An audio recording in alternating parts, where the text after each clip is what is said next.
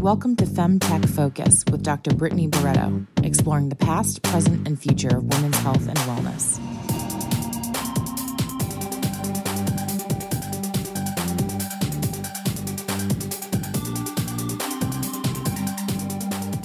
Welcome to the FemTech Focus podcast, where we have meaningful and provocative conversations with FemTech experts. These academics, doctors, and innovators tell us about the past, present, and future of women's health and wellness. I'm your host, Dr. Brittany Barreto. In today's episode, I interview Francis Tang, CEO and founder of Come and Gone. Come and Gone is your post-sex BFF. He just finished and you need to go to the bathroom and clean up. Well, now you can say goodbye to those old towels, the t-shirts, the half a roll of toilet paper, because Come and Gone is a disposable, super soft, sterile, medical grade sponge that quickly soaks up all the excess fluids after sex so you can get back to your post-sex cuddles. Come and Gone has been featured on Daily Mail, The Huffington Post, New York Post, Cosmopolitan. It's pretty much a big deal. One of their advisors is the legendary Cindy Gallop, founder of Make Love Not Porn. I am really blown away by this company. In this episode, we talk about Francis's journey of how she figured out how to successfully pitch her extremely private product, her experience living the founder lifestyle, such as having her parents' house as her product's warehouse, and her fundraising journey, which I am proud to say I had a small part in. She did fundraise from a venture capital firm in Texas, and happy to have mentored her through that process. You can order your Come and Gone sponges at getcomeandgone.com. Hey, Francis, how are you? Hey, Brittany, good. Thank you so much for being on the show. I met you a few months ago when you were fundraising in Texas, so I was so happy to meet you. Yeah, it's wild to be where we are now and to think about where we were at when we first met. Yeah, that's but true. I'm really excited to share this story with your listeners. I think it'll be fun. Yeah, some of my investor friends had met you in Austin and they all said, "Oh my God, you have to meet Brittany." And I am so grateful they introduced us, and I'm so excited to have you on the show today. It is a very small world, FemTech. Mm-hmm. Yeah. We all kind of know each other to some capacity. And you're in LA, right? Yeah, so I'm in Southern California, technically Orange County, but if you don't know where that is, Los Angeles totally works. Perfect. Well, I'm really excited to get into your company, Come and Gone, but let's start with you. Tell us about where you're from. What did you wanted to be when you grew up initially? And, did you go to school? What did you study? Tell us about you. So I'm from the Bay Area, like most founders, and I went to UC San Diego for college. I studied communications. I had absolutely no idea what I wanted to do. To be totally honest, people joke that communications is like the default major if you don't know what you want to do. And that is exactly why I was a communications major, because I didn't know. I graduated in 2010 during the other recession, and it was so incredibly hard to find a job. I still remember that time and how frustrating it was. Yeah. So I ended up just working a bunch of odd, unusual jobs until eventually I found a full-time job in marketing. Mm-hmm. But the entire time that I had a full-time job in marketing, I was always doing other things. So I started a pop-up date night business because I thought there was this underserved couples market. That turned into an event planning company. I worked as a baker. I worked as a hula dancer. I worked in catering. Yes. Yeah, if you're catching up on Community right now, you might see me on one of the episodes. That's awesome. I've had so many jobs, and I tell people that I'm a self-proclaimed multi-potentialite because I really like to dive into things and just understand them and get to a certain level of mastery. And then I move on and do something else. But I think the skills that you gain from those other perspectives are really valuable. And although my background is not health or science, I do think something about being outside of that bubble was helpful and seeing things a little bit differently. Almost saying like, oh, well, why can't I do this? Yes, absolutely. I think that traveling does that too. So, in high school, I was a foreign exchange student and I lived in France for a year, and my little Northern New Jersey mind was blown in terms of how old the world actually is and how people act and how they eat and how they talk and emotions. And I mean, traveling and then also like different experiences really do open up your mind to creativity.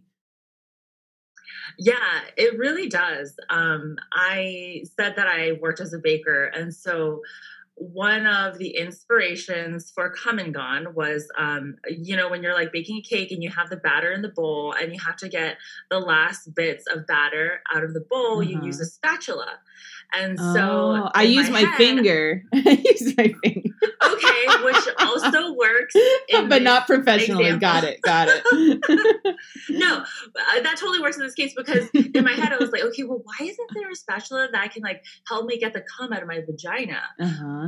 But what I ended up actually doing was using my finger to get the cum out. So, I mean, it totally works. It actually is a good comparison. Yeah, cake batter and sperm.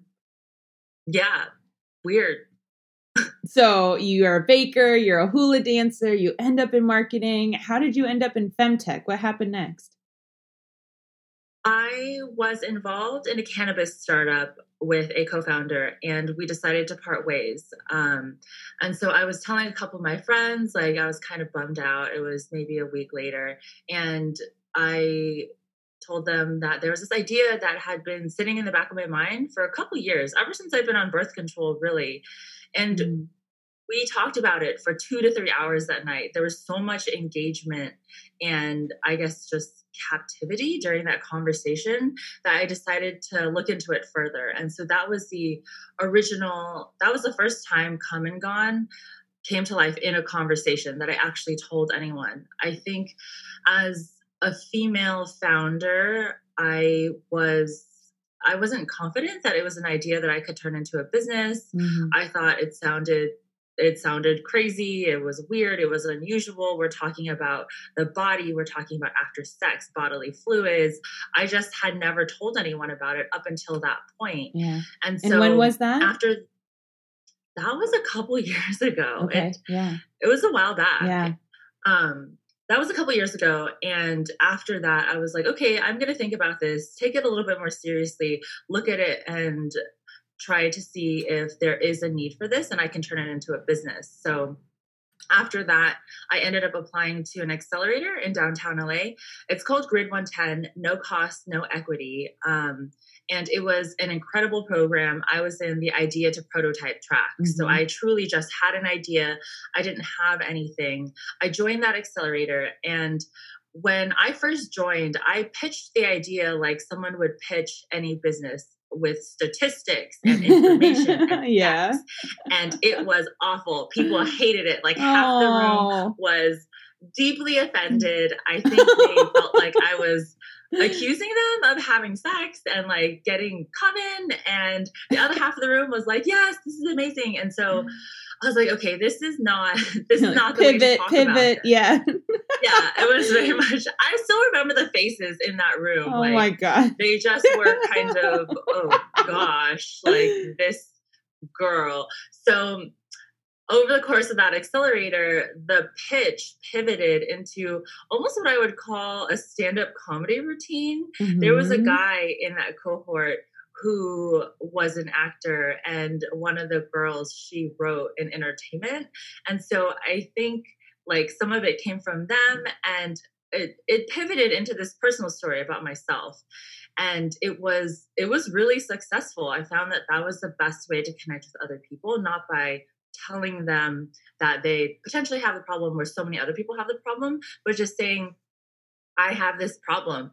My husband comes in me and I hate it. I hate running to the bathroom, rolling off the bed, digging my finger inside and getting that cake batter out. Like it just really is this personal story that I had to tell. And it went over really well.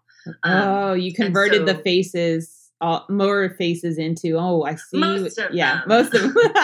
there's still people who are deeply offended, but it's less, I think. I don't know. If you look at the Facebook comments, sometimes I wonder.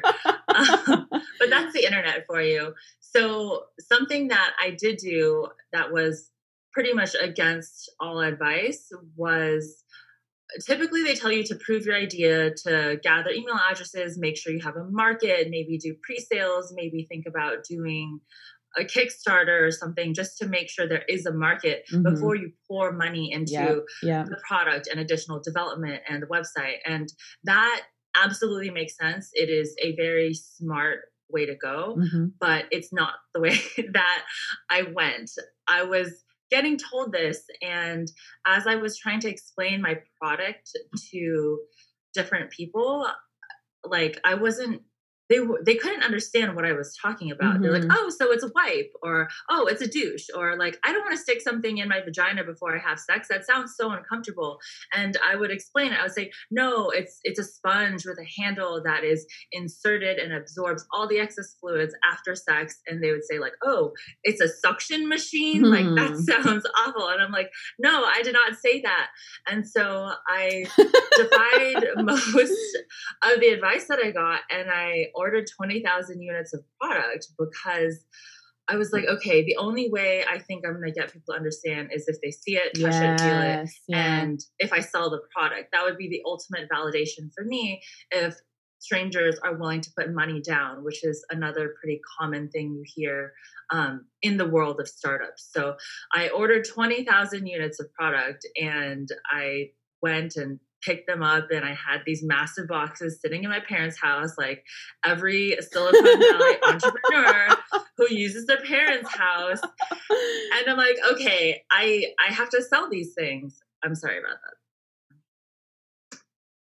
So I have all these massive boxes of products sitting in my parents' house, and I'm like, okay, I gotta put together a website, take some photos.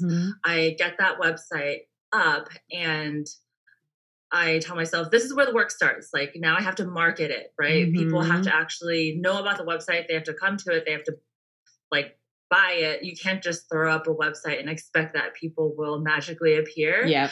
And so that day that the website went live, I posted it on a couple of Facebook groups, just saying, hey, like, will you take a look at my website? Just let me know what you think. Looking for feedback, constructive criticism.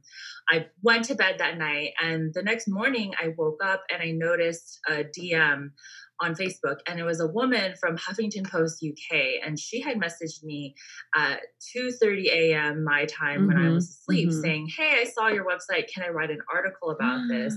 And then at 5:30 a.m., she's like, here's the link to the article. Oh so my she God. didn't wait. She didn't wait for me to answer the questions or like say it was fine. She wrote the article, she sent it, and I had all these other notifications on my phone, and it was orders and emails and like DMs and notifications on Instagram and Facebook. And I like ran to my computer. I still remember I was like in bed, and I was like, what is happening? I like ran to my computer, and that Huffington Post article had been posted at 5:30 a.m. And so other articles were already being posted after that. And it was another, I think, classic startup story thing where these orders kept coming in. My phone kept dinging. Oh my God. It's every founder's dream. I'm so excited for you. This is a great story. It was very much that story. But I mean, at the time, it was like terrifying.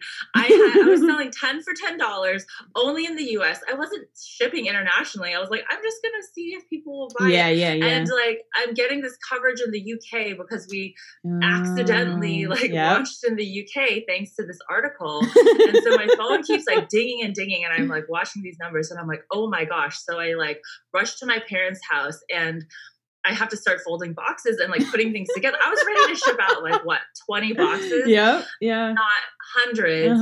And so I call a few friends, I enlist my family, and for the next couple of days, my parents' house, it's a startup sweatshop where we just are assembly line, building boxes, figuring out how to package things and put them together. I have to go to other locations to like find more boxes and get more things printed. And it was really exciting. You know, I fed everyone in pizza, just your standard it was wild. Did you sell out of those 20,000 units? We did. And so about a few days later, I was like, okay, if this rate continues, then these are going to be done. So I went ahead and I took another gamble and I ordered 100,000 units more because I was like, I don't want to run out of product. That could potentially be the worst thing to happen. And so I ordered 100,000 more units, and that was our unofficial launch to the world, which wasn't intentional. And when was that?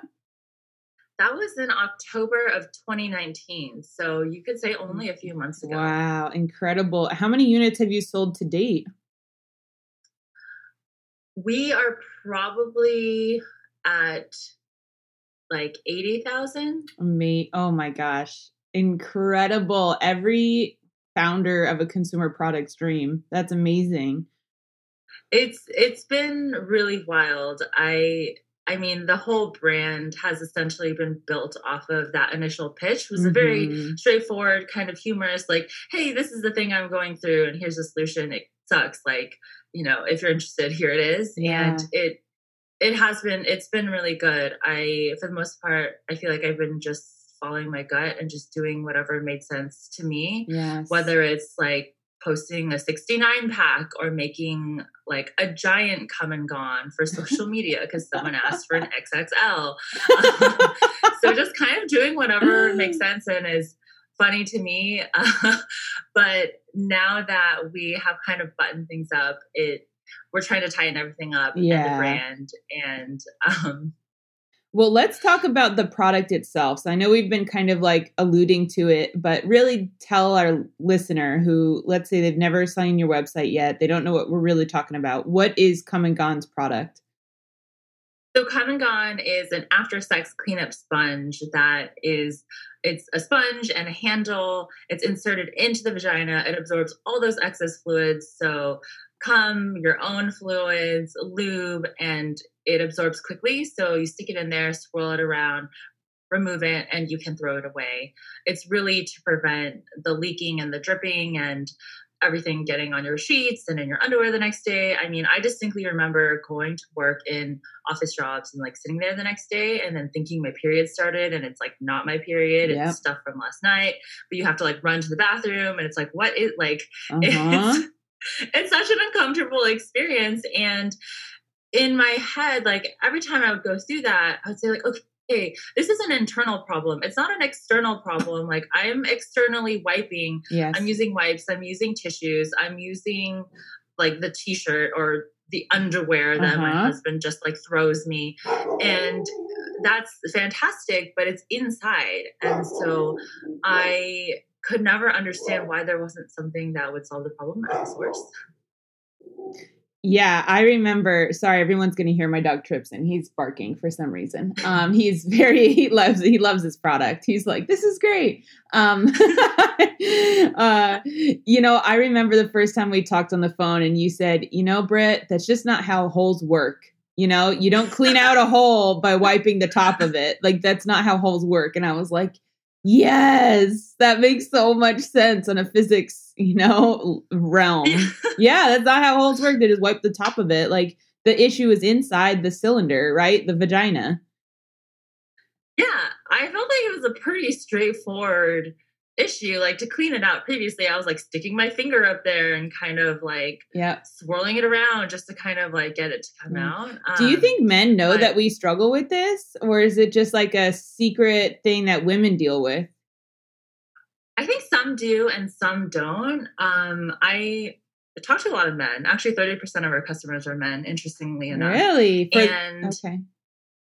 Yeah, I noticed there's a lot of thoughtful men in the world, absolutely, that say, oh my goodness, my wife talks about this all the time. Like, I just bought your product for her, or I just sent her your website, or, she's always complaining to me about this. So some men they absolutely know it's being communicated clearly. They notice what's going on. And other men just have no idea. They're just like, oh, is that what she's doing in the bathroom? And yes. Like, yes, that is what she's doing in the bathroom. Yeah, they don't know why we go in the bathroom afterwards.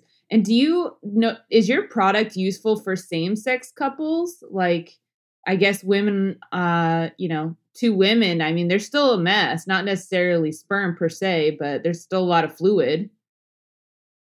It depends on how much. Our product is definitely used by same-sex male couples. It is not the current intention, but we have a lot of DMs and reviews and private messages about it, which I think is incredible. That's amazing. For same-sex female couples, I haven't had a lot of feedback about it yet.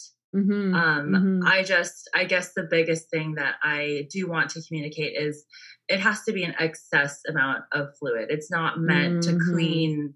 Your vagina is a self-cleaning organ. Like you don't have to clean it for no reason. Yeah. It is only for excess fluids to prevent all of that. And yes, you still have to pee after sex. Just PSA, everyone, pee after sex, super important. Tell us why that's important. I know why, but I want our listeners to know why. Why is it important to pee after sex? So you have to pee after sex to flush out the bacteria so you don't get a UTI. Your urethra is not your vagina. A lot of people say like, oh, I can just like pee it out. And I'm like, that is an incredible superpower because it's a different hole. If we're going to like go back to the whole discussion, that is a totally different hole. So the fact that you can do that or think you can do that is, I mean, that's more power to you. You don't need this product, which is great. And so there's bacteria in the urethra. And so after sex, urinating is assisting with decreasing the risk of having a urinary tract infection, right? Yes. And so you need to flush that bacteria out by peeing. And if you don't, and if you've never had a UTI, you never, ever want one. It is the worst feeling in the world. I won't describe it for you guys, but it's the worst. Like truly, you don't. And what is the material that the sponge is made out of? Or what is it, is it safe for women? Have you tested that? Did you make sure? So the material is polyurethane, and that's the same material that non-latex condoms are made out of, and the contraceptive sponge is made out of. So as I was developing the product, I was like, what other spongy, foamy materials are safe for the vagina? And because those are two products that are already inserted into the vagina for a much longer period of time, that was where I started my research. But our product doesn't have any additives other than it's perfect. It's a pretty simple product. Yeah. And you said the word douche earlier. So what is the female douche, and have women used that for after sex cleanup? Is that still a thing? I don't know if douching is still a thing. There's been a lot of more recent information on why it can cause pH imbalances. I know there's a lot of newer douches that say they help with this. I don't personally use douches or washes, so I can't say anything about them. But our product is kind of an alternative. If that's something you aren't comfortable with or don't do. Yeah. My co-founder, Dr. Julie Hakim, she always says the vagina is like the eyeball. You don't have to clean it. It self-cleans. Like sometimes the eye does have something in it and you do need to address that. But in general, like on a daily basis, you don't need to clean out your eye. And I'm like, that's really isn't that good? Analogy. Yeah. It cleans itself, But if you have excess sperm in your eye, you should probably wipe it out, right? Like, but on a general day, you don't need to be up in there like cleaning it, right? Yeah, I think that's a really good way to put it. You can use that. You can use that. Okay. Sperm in your eyeball. Yeah. So you said you had thousands of boxes, or maybe not boxes, but the product at your parents' house. What have your parents said about this, knowing that, their daughter obviously created a product to solve her own problem of having cum in her vagina? Was that weird? Or are they like super woke and, 21st century? Or was it, tell us about that experience. Okay, I've never said my parents were woke in my entire life, but I would say they are. So I'm Asian, which you guys probably have no idea via this podcast. And a lot of the times people will ask me, what does your dad think about your product? And I don't know if it's like a sexist question or a racist question. Like, I'm like, what is this rooted in? Like, this is weird. And so I tell them, like, he is incredibly supportive. So he is actually also a founder and entrepreneur, totally different industry, electrical engineering, but he is retired. And so to him, this is a business opportunity. It's a gap in the market. And he's honestly super excited. He's like, well, you need toilet paper for your ass. You need this for your vagina. Like, what is the difference? And I'm like, yes, Dad. Like, yes. And so it's been so interesting, but I even have, like, that's a great analogy too. Yeah. It's been so interesting because, I mean, he has been a founder entrepreneur his entire life for the most part. And now that I'm going through what he went through, we're almost closer because he's telling me different anecdotes and stories and experiences that he went through when he was fundraising, or he actually stored product in his parents' house. I had no idea. And so he's telling me these things and advising. He's like, he's an advisor. He's been there helping me the entire way when I had to drive the U-Haul to the port to, like, pick up product. Oh my God, that's awesome. Yeah. So it's been really great. They've been incredibly supportive. I think my mom, super supportive. She doesn't understand it as she's like, okay, yeah, I guess there's this many people who are, I'm like, Mom, I'm your child. You have clearly you've had this happen to you, because I exist. So but it's been great. I'm very lucky to have the support of my family. And I don't know that I would have gotten this far without them because it's tough. Yeah. Do you know, like, what percentage of women or couples are, permitting the men to come inside their partner? Like, do we know, like, is this half of people having sex are doing this, 20%, 10%? Like, do we have any idea what your market is? So the initial surveys that I did on my own, which aren't very scientific surveys, was over 90% of women who are on birth control. Yes. So I surveyed women who are on birth control. Yep. Which so my target is women who are in long-term relationships or married who are on birth control. I mean, like, if you should be using condoms and being safe. Yes, absolutely. But of the women who are using birth control, it sounds like over 90%. I did as much research as I could, and it was really hard to find statistics on stuff like this. But thus far, that is kind of where it's been. And we're looking at doing some more formal market research. It's really just figuring out the right questions here. Yeah, definitely. Personal. I mean, this isn't even something that I have like, oh yeah, a knee-jerk reaction, like, because my friends and I talk about it. So I have a sense of what percentage. I don't even know. And I mean, I'm very open, and no one talks about this. No. Oh man. What have women using your product been telling you? Or couples, I should say. A lot of women have been coming back with reviews and DMs, and my favorite thing that I hear is that it has opened up this conversation amongst their friends, amongst their even family, which I think is incredible. I had one girl, she wrote an email or she DM'd me, and she said that she's never talked about sex with her mom or her sister her entire life. And now she's like shipping them my product and they're talking about it. And I think that's incredible. Like, this is something that so many women are going through. Like, sex doesn't end after you roll over and fall asleep, like in the movies. Like, everyone, so many people are going through this. I mean, you might not be going through this maybe if you're like using condoms, but the majority of women are. And why we don't talk about it is, I don't know why. I know it's weird and it's sticky and it's taboo and it can be embarrassing, but your friends are going through it, like your family, like everyone, most people with vaginas are going through this.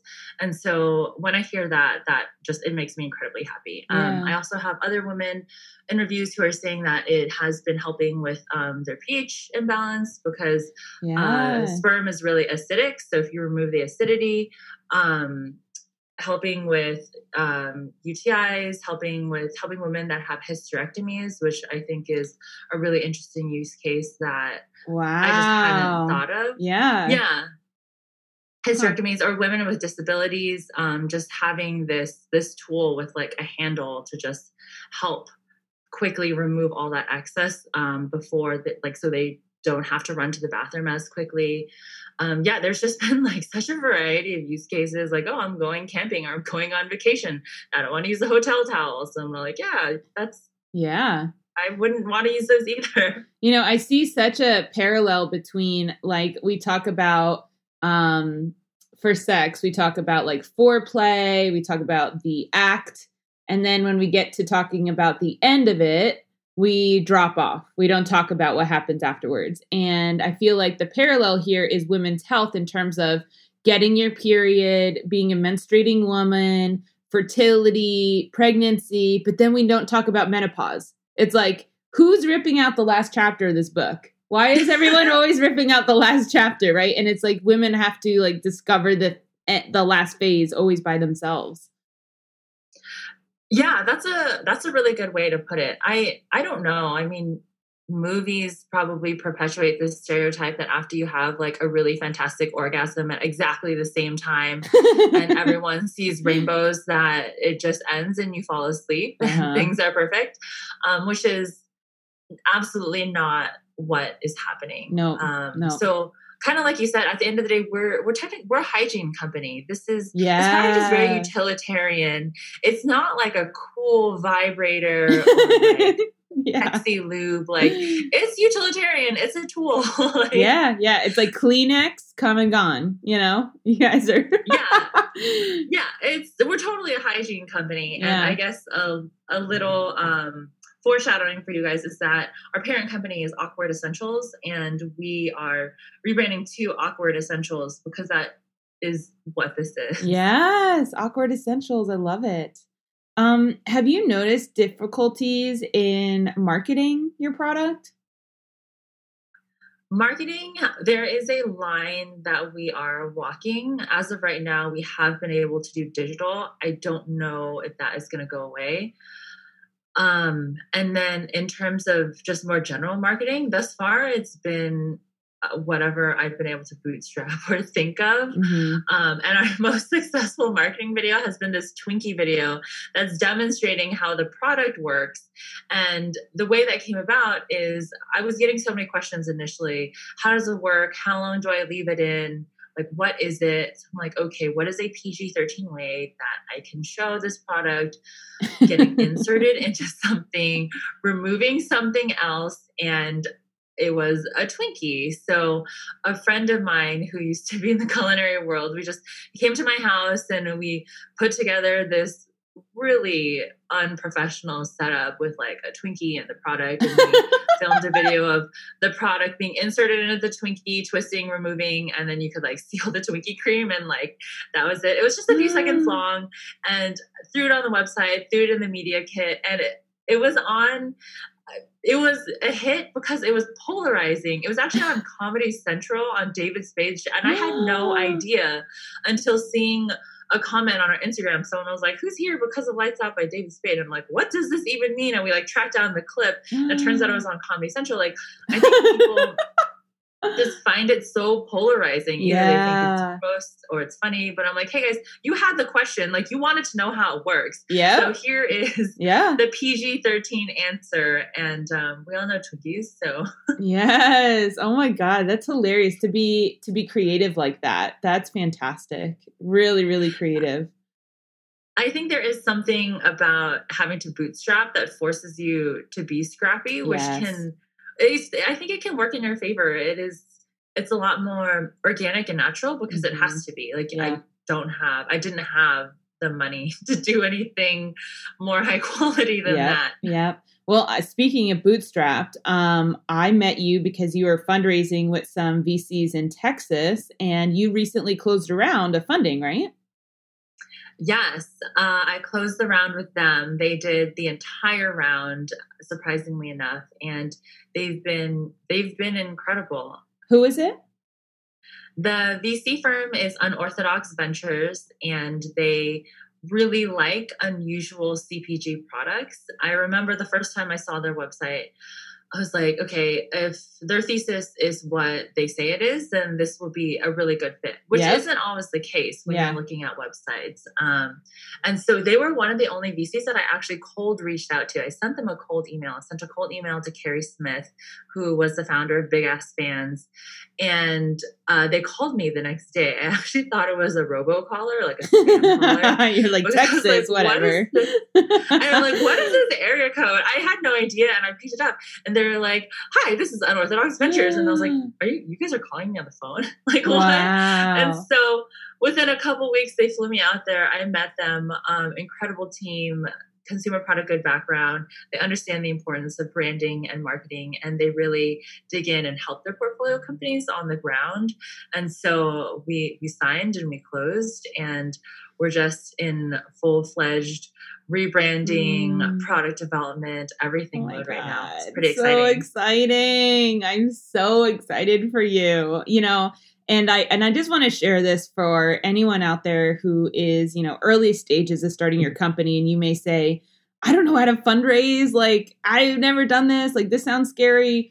I'm just going to, kind of put Frances on the spot here. But like, she was calling me being like, what's a typical term sheet? Like, can you walk me through this? And so it's not like she has this background in VC and that you're a financial banker and you knew all the things. You're like, I just have this badass product. These people want to give me money. And now I need to ask for advice on like term sheets and contracts and things I don't, that's not my background. But so I'm so grateful for your humility. And, the community here is so strong and wanting to help each other. I don't know anything about fundraising.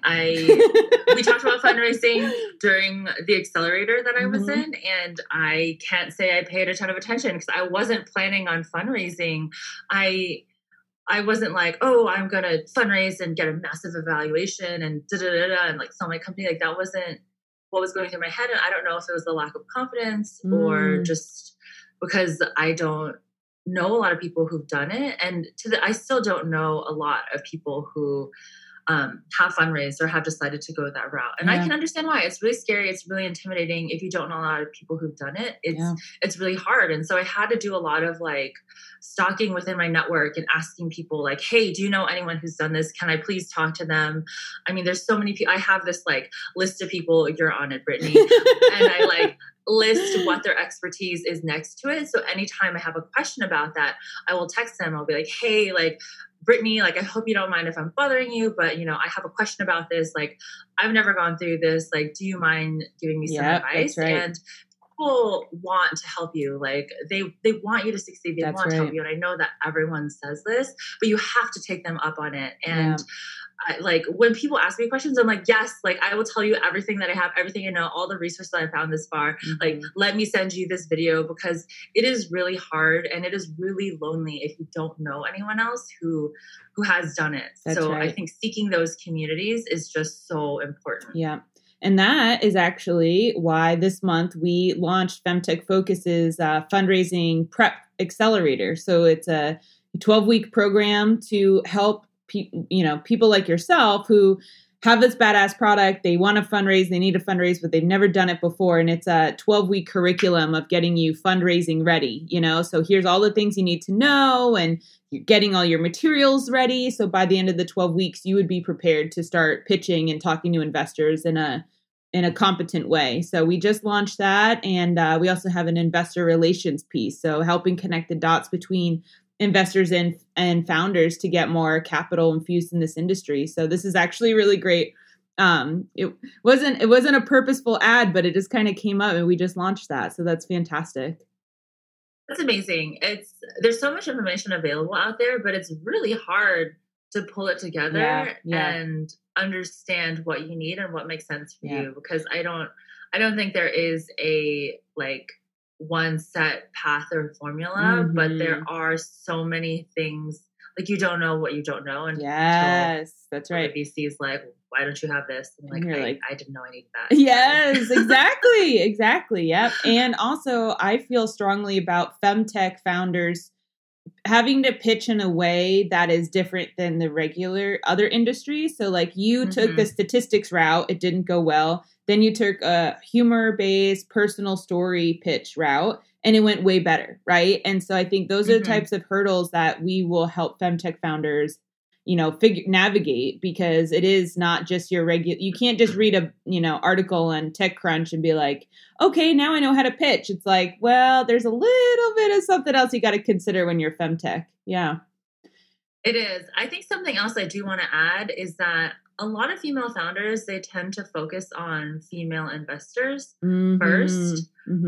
I did that, and I wouldn't say it was a bad experience, but I would say the better guiding light should be the thesis. So do they invest in products like yours? Do they even invest in products? If they only invest in SaaS and you don't have a SaaS product, then it doesn't matter if they're a female investor or not. So make sure that you are aligned. I think the alignment is more important than I'm a female founder and that's a female investor. I think it's helpful because those female investors can understand the product a little bit better. But when you have something solid, and you find the right investors, and if they are male, they can understand it. Yeah, that's right. That's right. Especially when, even if they don't understand the product, but if they can understand the numbers and how many women out there are cleaning out cum with their finger, if they can get their mind around those statistics, then, it's a smart business move for them.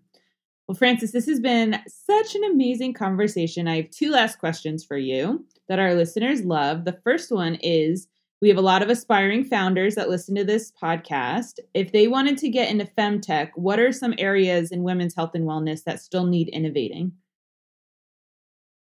There are so many. There are so many.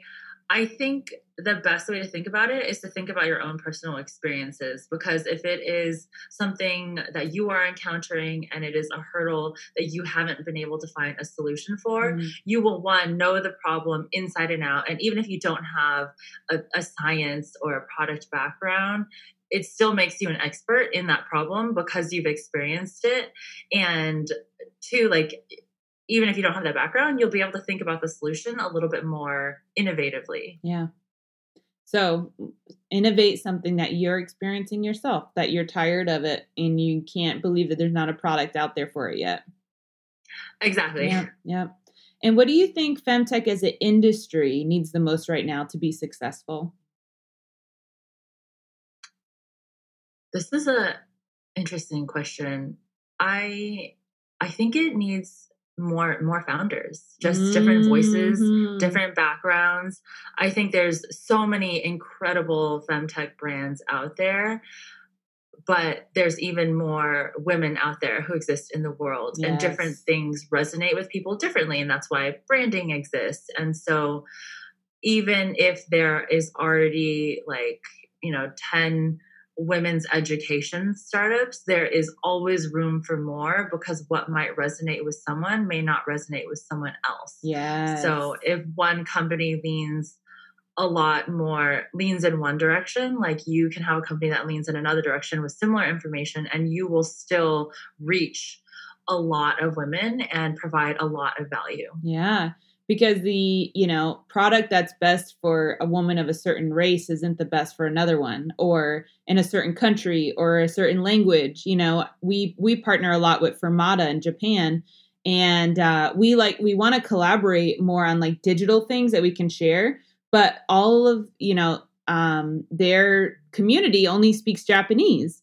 And so it's okay, well, let's collaborate. And then you take the Japanese market, we'll take the English market. Right. And so it's we're literally working on the same project, but we also know it's 2 separate projects because it's going to be in Japanese and English, right? So yeah, I hear what you're saying there. The culture is different too. So I talked to them and they were like, can you make your instructions a little cuter? And I'm like, what do you mean? Do you want me to put smiley faces on the vaginas? I don't. So it's just things are different and where people are different. Yes. Oh, man. Well, this has been such an amazing conversation. I'm so proud of you. I love, love, love interviewing people that I've been following and helping along the way. So I love your product. I'm currently single, so I am not a customer, But as soon as I get hooked up, girl, I'm coming in your DMs. I'm getting my box of Come and Gone. Yeah, slide in there. We're here for you. Amazing. Well, thank you so much, and talk to you soon. Thanks, Brittany. Thank you for listening to my interview with Frances Tang, CEO and founder of Come and Gone. Come and Gone was born out of a very personal problem, and when Frances thought there has got to be a solution and found that there was nothing on the market for post-sex cleanup, she took matters into her own hands. It's a classic femtech story of assuming someone has addressed this, right? And finding out, nope, nobody has. So I want to ask you, listeners, what is an inconvenience or a pain point in your life that you've just accepted as normal? You may not even think it's a pain point because you've accepted it that much. Think about it though. And once you find one, see if there's a solution. If there isn't one, you may have a really big idea, a big company idea. In this episode, we also hear once again the importance of your network to be successful in business. Femtech Focus is super excited to start working with Femtech founders on getting them investor ready. Please reach out to us on social at Femtech Focus or through our website, femtechfocus.org, to learn more about this opportunity. We are a proud partner to many women's health organizations, and a few of them are having awesome events that I'd like to tell you about. First is Springboard Enterprise launched the Women's Health Innovation Coalition, which is a group of innovators, investors, clinicians, analysts, and industry leaders with a shared goal of advancing innovation in women's health. You can join their virtual launch party on Tuesday, July 21st, so tomorrow, from 1 to 2 p.m. Central Time. You can meet other women and other men, anyone, in the women's health space and learn how you can get involved with their coalition. You can learn more at www.womens.health. That's womens.health. The second event I want to tell you about is a virtual conference coming up in September called the Women's Health Innovation Summit. It is going to be huge. 4 days, September 14th, 15th, and the 21st and 22nd. So it's a Monday, Tuesday. Get your early bird tickets now, womenshealthinnovationusa.com. It's kind of the biggest deal in femtech in terms of a conference. Wow, that was a lot, but I want to keep y'all in the loop. And if you want to keep staying in the loop, then support the podcast. Follow us on social at Femtech Focus. Check out our website, femtechfocus.org. And until next time, keep innovating because improving women's health and wellness improves everyone's health and wellness.